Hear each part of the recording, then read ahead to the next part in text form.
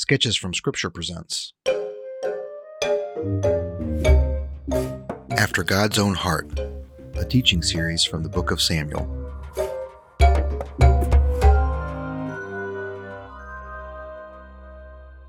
At the end of the book of Judges, the author writes, "In those days there was no king in Israel. Everyone did what was right in his own eyes." Israel was a nation, but not a kingdom. The spiritual leaders were corrupt and aloof, and the nation wandered far from God. Thanks to the desperate prayer of a woman named Hannah, her son, the prophet Samuel, became the leader, priest, and judge of Israel, and God called him to anoint a king, one who believed, acted, and ruled after God's own heart. Will a king unify an adulterous nation and bring them back to the Lord? This is the story of the Book of Samuel. In this episode, I reference some images. If you'd like to see those images, you can go to skidmore.substack.com, find the post for this particular episode, and the images will be in the body of that post. You can also share this episode by sharing that page with others.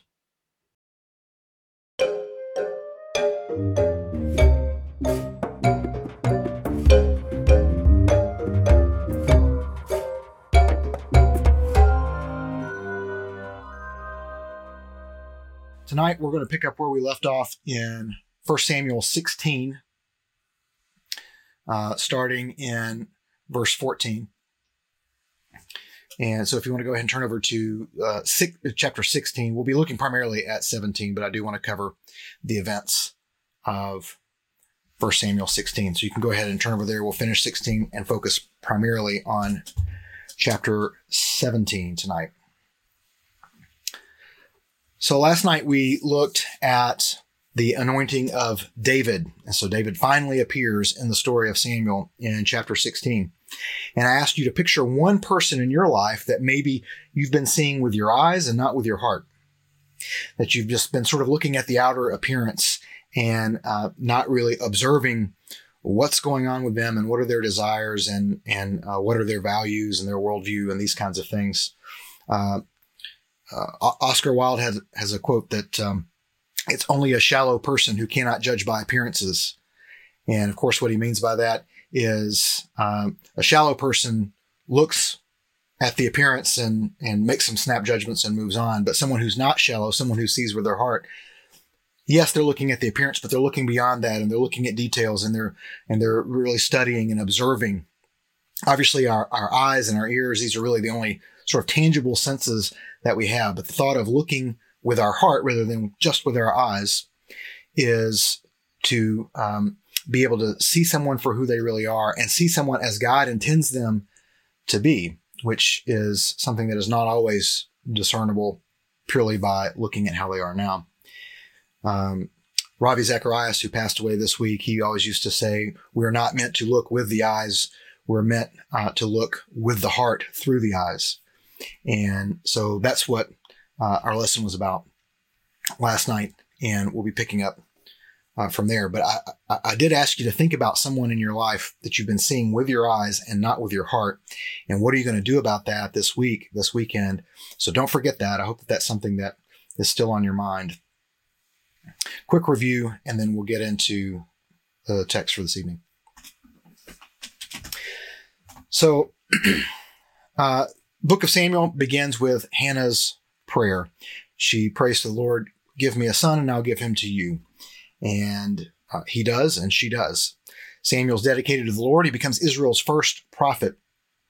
The ark is sent into battle by evil men, Hophni and Phinehas, the sons of Eli, who's supposed to be the high priest, supposed to be representing God and spiritual formation, discipleship for the entire community. He's not doing a very good job of it. His sons are doing a terrible job of it. And so the ark is ripped from the tabernacle, sent into battle, and lost to the Philistines. Hophni and Phinehas die. Their father Eli dies. And so now Samuel is judge and priest of Israel. Fearing for the consequences, the Philistines get rid of the ark after about 7 months. And through a course of events, it winds up in the house of a man named Eleazar, where it stays there in Kiriath Jearim. Meanwhile, Israel asks for a king, thereby rejecting God as their king and rejecting Samuel as the judge that he is. But God says, let him have one anyway. So God anoints Saul as king. God has Samuel anoint Saul to be king. And at first he appears to be the model king of Israel. He's tall, he's strong, he's handsome. Yet right away we see some foreshadowing that he's weak and has some lack of faith. And seeing as how he's basically been fired by the will of the people, Samuel retires and gives a farewell address and a farewell warning. Saul commits several public sins, after which Samuel informs him that he is no longer the Lord's anointed and that there is another. Then Samuel goes to Bethlehem at the Lord's command to the family of Jesse, where the Lord selects Jesse's youngest, David, to be king. Samuel anoints him in the privacy there of the family home. And so that brings us to the scripture for tonight. We'll begin 1 Samuel 16, verse 14. Now the Spirit of the Lord had left Saul, and an evil spirit sent from the Lord began to torment him. So Saul's servants said to him, "You see that an evil spirit from God is tormenting you. Let our Lord command your servants here in your presence to look for someone who knows how to play the lyre." That's Lyre for those of you who are only listening. Whenever the evil spirit from God comes on you, that person can play the lyre and you will feel better. Then Saul commanded his servants, "Find me someone who plays well and bring him to me." One of the young men answered, "I have seen a son of Jesse of Bethlehem who knows how to play the lyre. He's also a valiant man, a warrior, eloquent, handsome, and the Lord is with him." Then Saul dispatched messengers to Jesse and said, "Send me your son David, who is with the sheep." So Jesse took a donkey loaded with bread, a wineskin, and one young goat, and sent them by his son David to Saul. When David came to Saul and entered his service, Saul loved him very much, and David became his armor bearer. Then Saul sent word to Jesse, "Let David remain in my service, for he has found favor with me." Whenever the Spirit from God came on Saul, David would pick up his lyre and play, and Saul would then be relieved, feel better, and the evil spirit would leave him. So it's kind of an interesting scenario that's happening here. Apparently, Saul, who once had the Spirit of the Lord on him, now an evil spirit has been sent to torment him. And again, looking from the outside, we might see this as some kind of mental illness or rage or some kind of craziness that comes on him. And so what his wise people suggest, what the lads around him suggest, is essentially music therapy. Get someone that plays the harp, and that will calm you. Which, if you've ever heard harp music, I mean, it's, there's no death metal harp music, right? Harp music is all pretty calming and serene. So Saul says, "Fine, get me a harp player, someone that plays well, bring him here." And so they mention David. They send for David.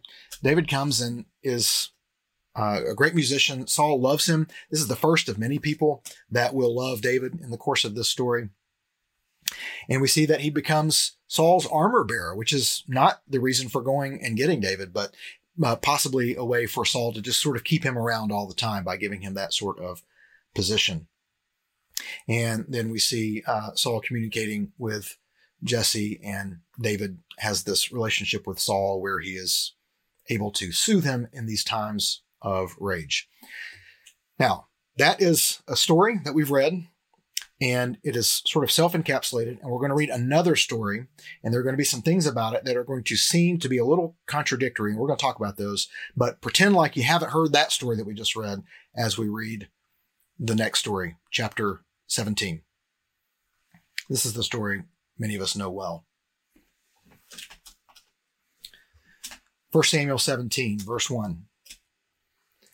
The Philistines gathered their forces for war at Succoth in Judah, and camped between Succoth and Azekah in Ephes Dammim. Saul and the men of Israel gathered and camped in the valley of Elah. Then they lined up in battle formation to face the Philistines. The Philistines were standing on one hill, and the Israelites were standing on another hill with a ravine between them. Then a champion named Goliath from Gath came out from the Philistine camp. He was 9 feet, 9 inches tall, and wore a bronze helmet and bronze scale armor that weighed 125 pounds. There was bronze armor on his shins and a bronze javelin was slung between his shoulders. His spear shaft was like a weaver's beam, and the iron point of his spear weighed 15 pounds. In addition, a shield bearer was walking in front of him. He stood and shouted to the Israelite battle formations. "Why do you come out? To line up in battle formation," he asked them. "Am I not a Philistine, and are you not servants of Saul? Choose one of your men and have him come down against me. If he wins in a fight against me and kills me, we will be your servants. But if I win against him and kill him, then you will be our servants and serve us." Then the Philistine said, "I defy the ranks of Israel today. Send me a man so we can fight each other." When Saul and all Israel heard these words from the Philistine, they lost their courage and were terrified. Now, David was the son of the Ephrathite from Bethlehem of Judah named Jesse. Jesse had 8 sons, and during Saul's reign was already an old man.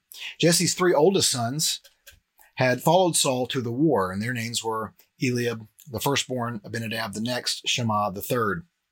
And David was the youngest. The 3 oldest had followed Saul, but David kept going back and forth from Saul to tend his father's flock in Bethlehem. Every morning and evening for 40 days, the Philistine came forward and took his stand. One day, Jesse had told his son David, "Take this half bushel of roasted grain along with these 10 loaves of bread for your brothers and hurry to their camp. Also take these 10 portions of cheese to the field commander. Check on the well-being of your brothers and bring a confirmation from them. They are with Saul and all the men of Israel in the valley of Elah fighting with the Philistines." So David got up early in the morning, left the flock with someone to keep it, loaded up, and set out as Jesse had charged him. He arrived at the perimeter of the camp as the army was marching out to its battle formation, shouting their battle cry. Israel and the Philistines lined up in battle formation facing each other. David left his supplies in the care of the quartermaster and ran to the battle line. When he arrived, he asked his brothers how they were. While he was speaking with them, suddenly the champion named Goliath, the Philistine from Gath, came forward from the Philistine battle line and shouted his usual words, which David heard. When all the Israelite men saw Goliath, they retreated from him, terrified. Previously, an Israelite man had declared, "You see this man who keeps coming out. He comes to defy Israel. The king will make the man who kills him very rich and will give him his daughter. The king will also make the family of that man's father exempt from paying taxes in Israel." David spoke to the men who were standing with him. "What will be done for the man who kills the Philistine and removes this disgrace from Israel? Just who is this uncircumcised Philistine that he should defy the armies of the living God?" The troops told him about the offer, concluding, "That is what will be done for the man who kills him." David's oldest brother, Eliab, listened as he spoke to the men, and he became angry with him. "Why did you come down here?" he asked. "Who did you leave those few sheep with in the wilderness? I know your arrogance and your evil heart. You came down to see the battle." "What have I done now?" protested David. "It was just a question." Then he turned from those beside him to others in front of him and asked about the offer. The people gave him the same answer as before. What David said was overheard and reported to Saul, so he had David brought to him. David said to Saul, "Don't let anyone be discouraged by him. Your servant will go and fight this Philistine." But Saul replied, "You can't go fight this Philistine. You're just a youth, and he's been a warrior since he was young." David answered Saul, "Your servant has been tending his father's sheep. Whenever a lion or a bear came and carried off a lamb from the flock, I went after it, struck it down, and rescued the lamb from its mouth. If it reared up against me, I would grab it by its fur, strike it down, and kill it. Your servant has killed lions and bears. This uncircumcised Philistine will be like one of them, for he has defied the armies of the living God." Then David said, "The Lord who rescued me from the paw of the lion and the paw of the bear will rescue me from the hand of this Philistine." Saul said to David, "Go, and may the Lord be with you." Then Saul had his own military clothes put on David. He put a bronze helmet on David's head and had him put on armor. David strapped his sword on over the military clothes and tried to walk, but he was not used to them. "I can't walk in these," David said to Saul. "I'm not used to them." So David took them off. Instead, he took his staff in his hand and chose 5 smooth stones from the wadi and put them in the pouch in his shepherd's bag. Then, with his sling in his hand, he approached the Philistine. The Philistine came closer and closer to David, with the shield bearer in front of him. When the Philistine looked and saw David, he despised him because he was just a youth, healthy and handsome. He said to David, Am I a dog that you come against me with sticks? Then he cursed David by his gods. Come here, the Philistine called to David, and I'll give your flesh to the birds of the sky and the wild beasts. David said to the Philistine, You come against me with a sword, spear, and javelin, but I come against you in the name of the Lord of armies, the God of the ranks of Israel. You have defied him. Today the Lord will hand you over to me. Today I'll strike you down, remove your head, and give the corpses of the Philistine camp to the birds of the sky and the wild creatures of the earth. Then all the world will know that Israel has a God, and this whole assembly will know that it is not by sword or by spear that the Lord saves, for the battle is the Lord's. He will hand you over to us. When the Philistine started forward to attack him, David ran quickly to the battle line to meet the Philistine. David put his hand in the bag, took out a stone, slung it, and hit the Philistine on his forehead. The stone sank into his forehead, and he fell face down to the ground. David defeated the Philistine with a sling and a stone. David overpowered the Philistine and killed him without having a sword. David ran and stood over him. He grabbed the Philistine's sword, pulled it from its sheath, and used it to kill him. Then he cut off his head. When the Philistines saw that their hero was dead, they fled. The men of Israel and Judah rallied, shouting their battle cry, and chased the Philistines to the entrance of the valley and to the gates of Ekron. Philistine bodies were strewn all along the Shaaraim road to Gath and Ekron. When the Israelites returned from the pursuit of the Philistines, they plundered their camps. David took Goliath's head and brought it to Jerusalem, but he put Goliath's weapons in his own tent. When Saul had seen David going out to confront the Philistine, he asked Abner, the commander of the army, Whose son is this youth, Abner? Your Majesty, as surely as you live, I don't know, Abner replied. The king said, Well, find out whose son this young man is. When David returned from killing the Philistine, Abner took him and brought him before Saul with the Philistine's head still in his hand. Saul said to him, Whose son are you, young man? The son of your servant Jesse of Bethlehem, David answered.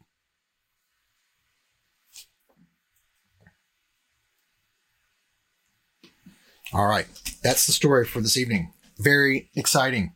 So I want to show you maybe some cool things here. The first thing that I want to show you is a picture of me in the valley of Elah. So maybe not the most exciting picture, but what you see here on the left is a hillside, and you see it's not very far away from me. You can sort of see by the texture and the little bush clumps, the dark green bush clumps there in the top left corner of the photo, that this is not a very big hill. And you see that I'm kneeling. You see this line of rocks there. Well, that's the wadi. So a wadi is kind of like a stream, but it's what they refer to as these stream-like things over in the Israel-Palestine area. And during the drier seasons, they are dried up like this, and they're just stones. When there's rain and during the wet season, they will fill up like a little creek. And so that's how you get some of these sort of smoother, polished stones. And so there's lots of stones in this wadi. It's just a natural formation there. And it's the only wadi in this area. The Valley of Elah is not very big. I unfortunately was not able to get a better picture than the one that I have now. But what you see here is the hill over sort of on the left, kind of behind me. And then the wadi is sort of up against this hill. And then behind my back to the right on the photo, you see, you can kind of tell that it levels off. And you can see just sort of the green, it's almost like a green plain just on the right-hand side of the photo.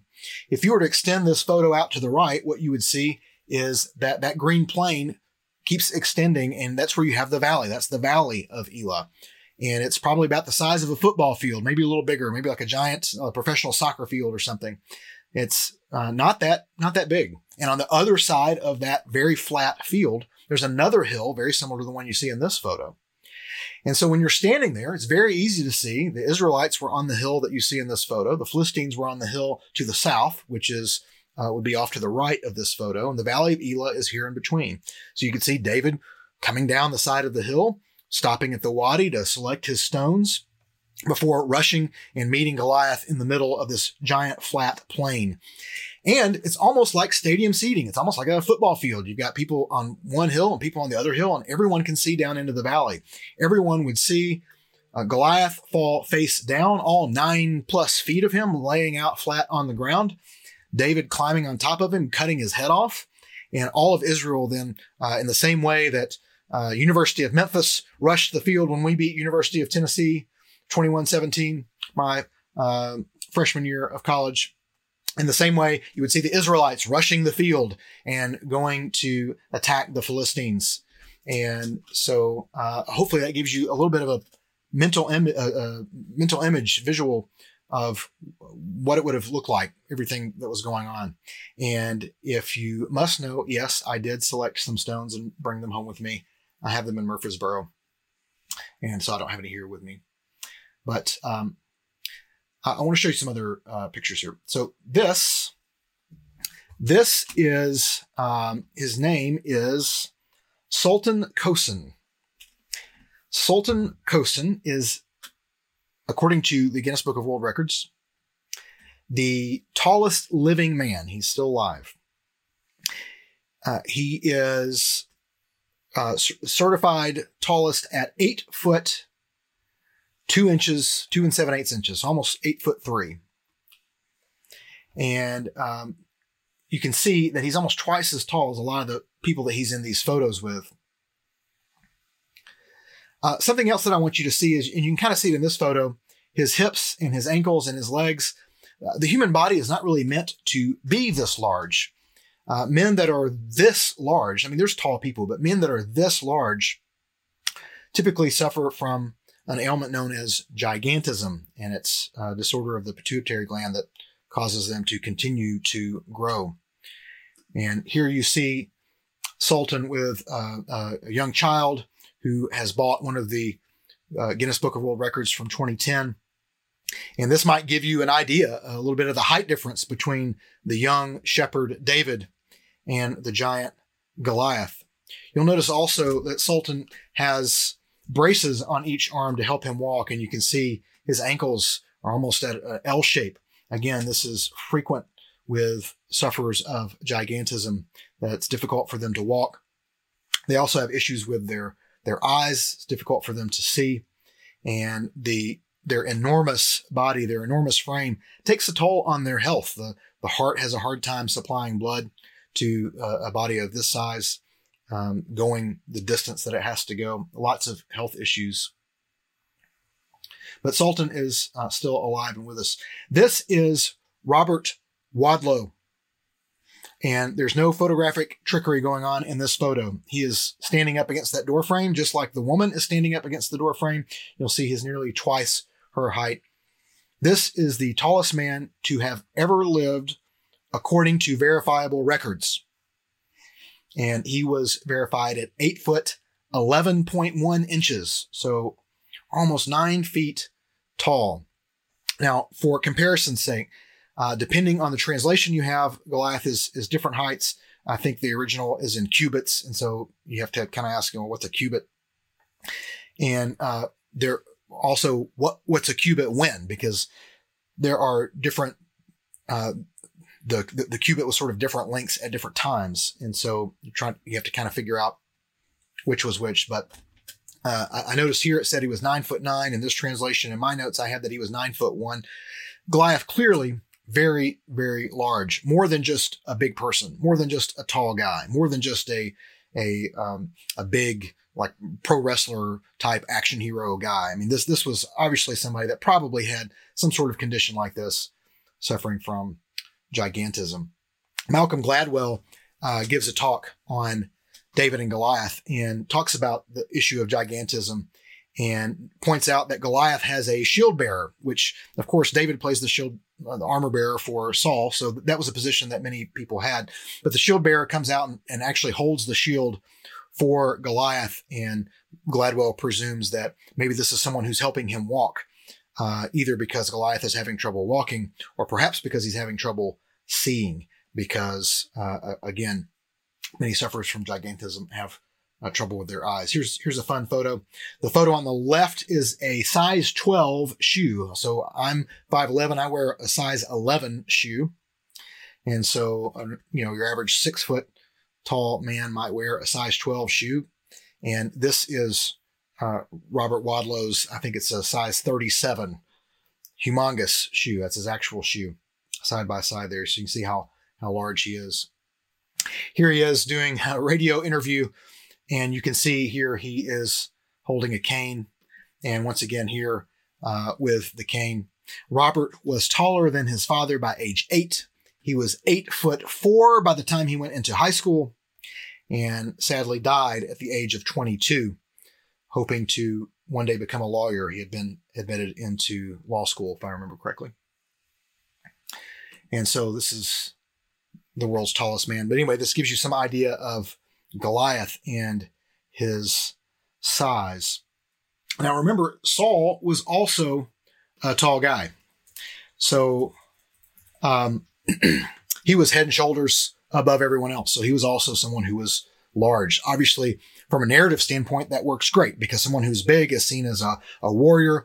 And it works great with the deeper premise of the story that you can't judge by what you see with the eyes, because what you see with the eyes is not always the way things are going to be. Looking with the eyes doesn't tell you the whole story.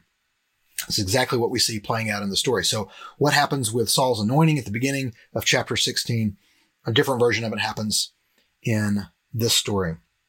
And Saul, being the great warrior that he was, and still being in position as king, even though Samuel's told him, no, you're not king anymore, he's clearly still acting as king. He's still clearly reigning as king. Instead of being Israel's champion, he is sort of leading them in fear. And it's very unfortunate that he's taken that role. So David goes down. By the way, it says for 40 days, Goliath came out and made these challenges. It's important to know that the quantity of 40 days, you see that often in the Bible. That's kind of like today when we'd say, oh, I've done this 1,000 times. Okay, that doesn't mean that you've actually done it 999 times plus one more time. It just means you've done it a bunch. You've done it just so many times I've lost count, right?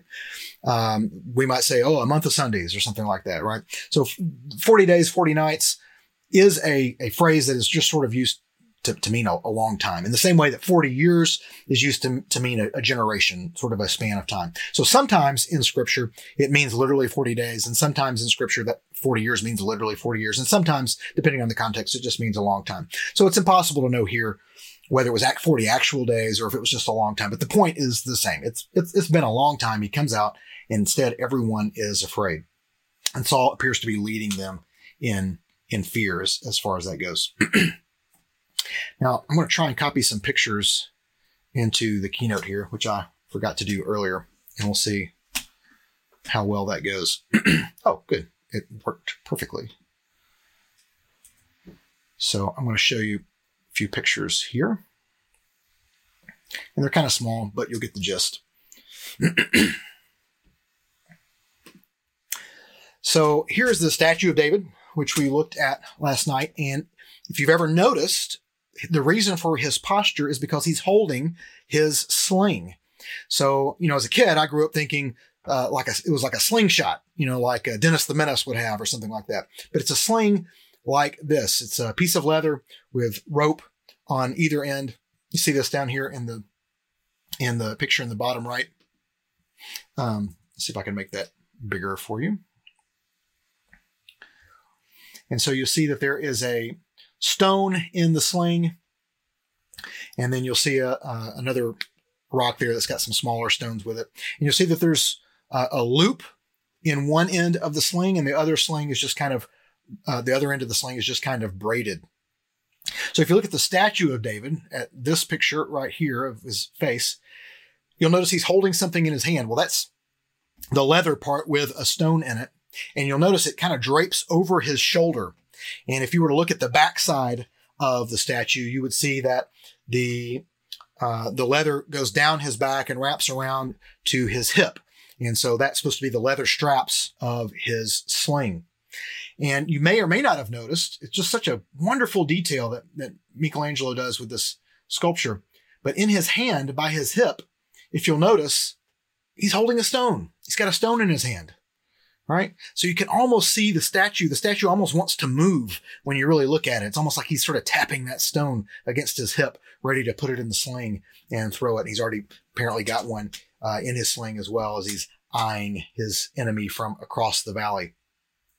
So just really wonderful details in the statue of David by the sculptor Michelangelo. Now, David also takes his shepherd's staff. It's probably just a decoy. I mean, if you saw somebody coming at you with a leather bag and a staff, which would you be more afraid of?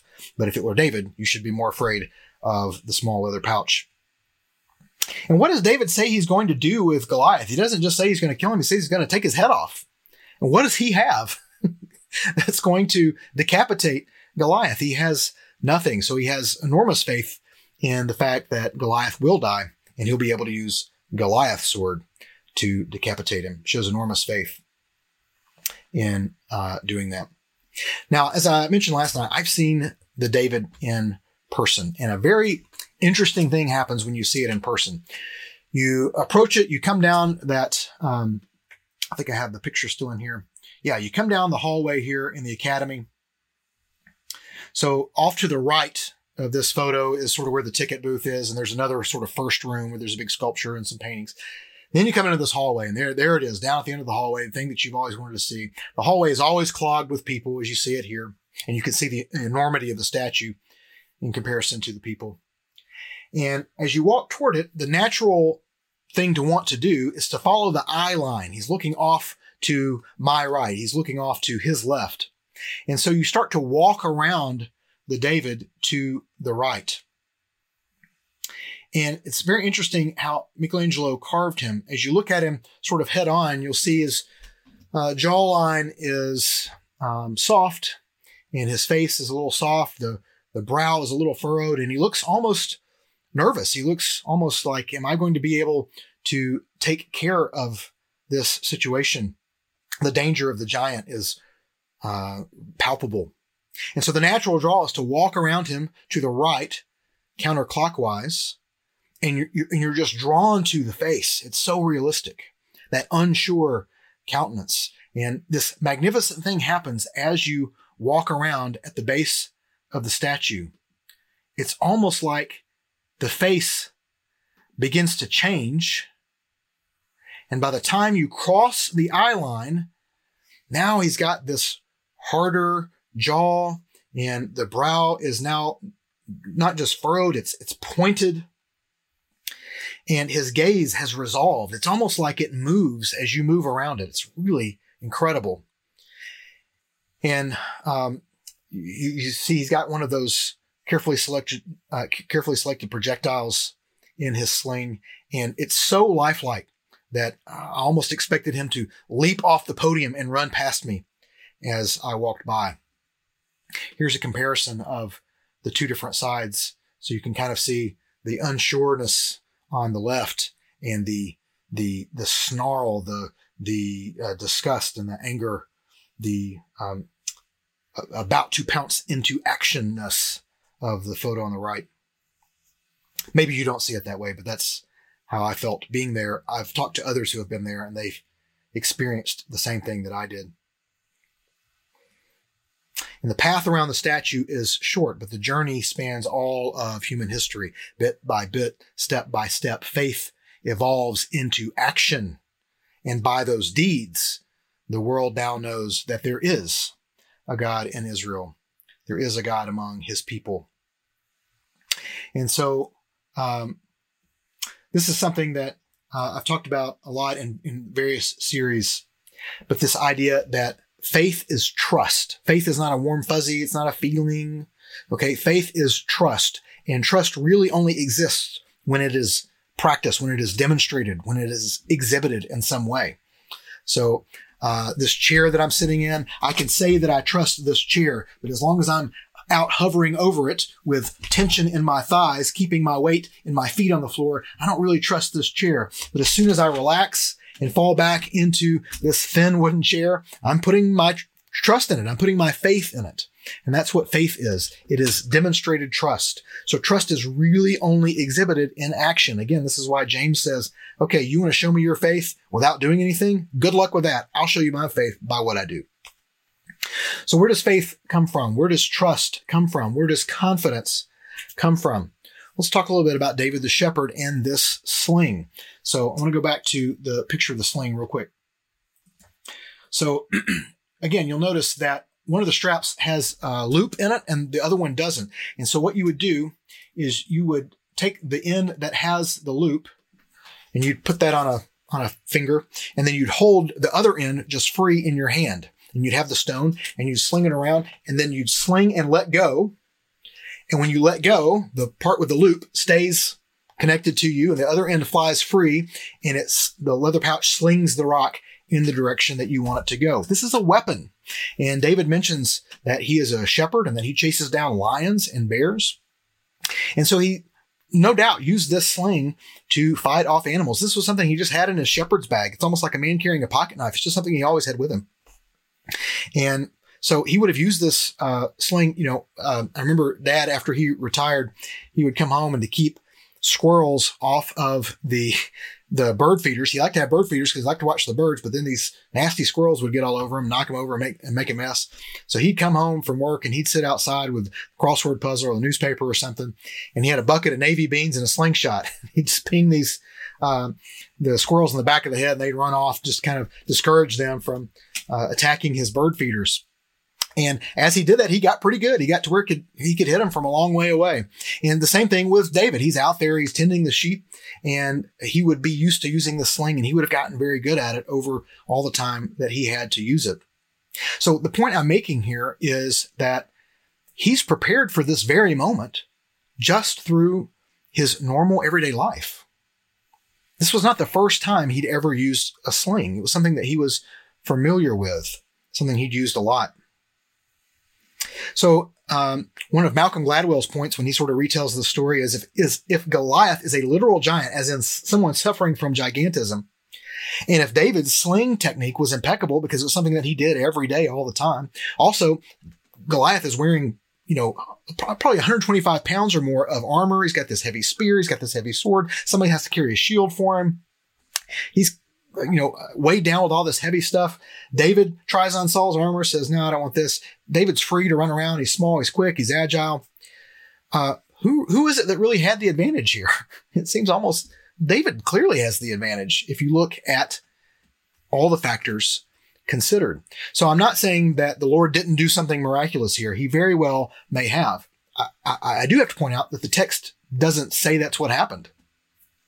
The text doesn't indicate that to us. I think we read that into it a lot of times, but the text doesn't really indicate that to us. What the text does tell us is that David is a master shepherd and that he's a master with this sling, and he's killed very violent beasts that are much bigger than him, and doing so to Goliath will make no difference. So again, he was prepared for this through his normal everyday life. Going back to Michelangelo real quick, he had this quote that I love. Genius is eternal practice. Genius is eternal practice. Genius is not something that happens in a flash, in a moment, but it is something that you achieve by constantly working at what you are doing. Genius is eternal practice. So when I ask these questions, where does faith come from? Where does trust come from? Where does confidence in your faith come from? It comes from eternal practice. It comes from everyday life. Think about Psalm 23. The Lord is my shepherd, right? Remember the line, your rod and your staff, they comfort me, right? Well, if we're the sheep and the Lord is the shepherd, the rod would be used to smack our behinds and get us to move along, or tap us on the head to get our attention. The staff would have a crook in it. You've seen a shepherd's hook, right? Staff would be used to pull us out of places that we might want to go, or to get us back in line. I mean, these are disciplinary tools, right? The sheep wouldn't necessarily like those things, but from a human perspective, we can go to the Lord as our shepherd and we can say, your rod and your staff, they comfort me. Why? Because we live this everyday life. We live this eternal practice of trusting the Lord and knowing that when he redirects us, when he disciplines us, when he tries to get us back in line, when he says, follow me, When he leads us somewhere, we trust him. We have faith in him. We have confidence. So the rod, the staff, this is about discipline. This is about motivation, and it's about trust. And this is something that we need to build in our everyday lives, in our everyday disciplines, in our everyday study, in our everyday prayer. And it's something that we're going to have a hard time doing alone. So we need someone that's going to help us with our discipline. We need someone that's going to help us with our motivation, and someone that is going to help us trust and follow Jesus. So that word discipline, see what the root of that word is? It's disciple, right? Discipline, disciple. So when you are disciplined, that means someone is teaching you something. Someone is teaching you how to do something. So if you would like to have the faith of David, if you would like to have the boldness of David, if you would like to have the certainty and the confidence of David, if you would like to be able to speak up for the Lord in front of opposition, in front of enemies, in the midst of struggle, the way that David does, then you need to do what David did. And that is, in your everyday life, practice discipline, practice motivation. And you spiritually need to find someone to help you do those things. You need someone discipling you, and you ought to be discipling someone else, helping someone else find discipline and motivation, helping someone else learn how to trust and follow Jesus. So we have these two stories. We have the end of chapter 16, where David comes and plays the harp for Saul, kind of music therapy. And then we have the story of David and Goliath. And at the end of the story of David and Goliath, Saul says, "Who is this kid?" Abner says, "I don't know." Well, it's sort of not feasible that Saul and Abner wouldn't know who he was if he was already Saul's armor bearer and playing the harp for him. So it makes these stories seem a little incongruous, right? Well, Robert Alter writes in his commentary, not so for the early biblical readers. So for Greek myths, there were often different versions of myths, but never usually in the same writing. Modern Western stories tend to be linear. They need to go together, and they need to be the same in every iteration. Not so for the Bible. I mean, take a look at Genesis, where you have the creation story of Genesis 1 and the creation story of Genesis 2. They don't contradict each other. They're just two different ways of telling the story that happened at the creation. In Genesis 1, you see man and woman are made, and it's very summarized in brief. And Genesis chapter 2 really focuses in on the creation of man and then his wife, and etc. I think you see a similar thing happening here. Just because they show up in this order in the text does not mean that this is the order that they took place in the story. Again, chronological order is not an interest of ancient Hebrew readers, ancient Hebrew writers. It just wasn't a big interest like it is for us. We want to know facts, and we want to know them in order. That was not something that the original writers would have been as concerned with. So the question is, what were they concerned with? Why did they take these stories and put them in this order? If they're out of chronological order, or if they're two different tellings of similar events, why are they here in this way that makes it seem incongruous? We have to look at the heart of each story. And the heart of the first story is, it is a conclusion of everything else that happens in chapter 16. God says David is the one. Samuel, the prophet, the priest, anoints David as king. Then David comes into the kingdom right beside Saul and is playing his harp as a way of soothing Saul's spirit.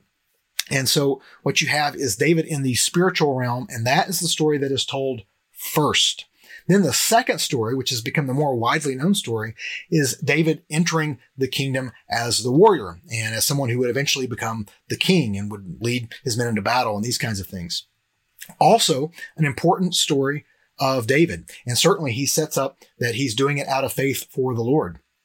But the writer wants you to know the only reason chapter 17 takes place is because chapter 16 takes place first. The only reason David is seen as the warrior that he is and given the success that he is because he is designated by God to take a leadership role over the spiritual matters of Israel. So what the writer is trying to tell you is the spiritual matters come first, and the actions then come from the spiritual realm. Or as Alter puts it, there's the vertical, the spiritual, and then there's the horizontal, the physical world. The same is true for us in our disciplines and our motivations and our faith and trust. First, we need this relationship with God, but then it needs to be practiced and worked out here in the real world with each other. So I'll leave you with this question, with these three questions. Number one, what's an area of your life where you need discipline? Number two, what's an area of your life where you need motivation? Number three, who's helping you do that? Sketches from Scripture is a production of Parabolos, the production company of author and filmmaker Paul Andrew Skidmore. Subscribe to this podcast and more at skidmore.substack.com.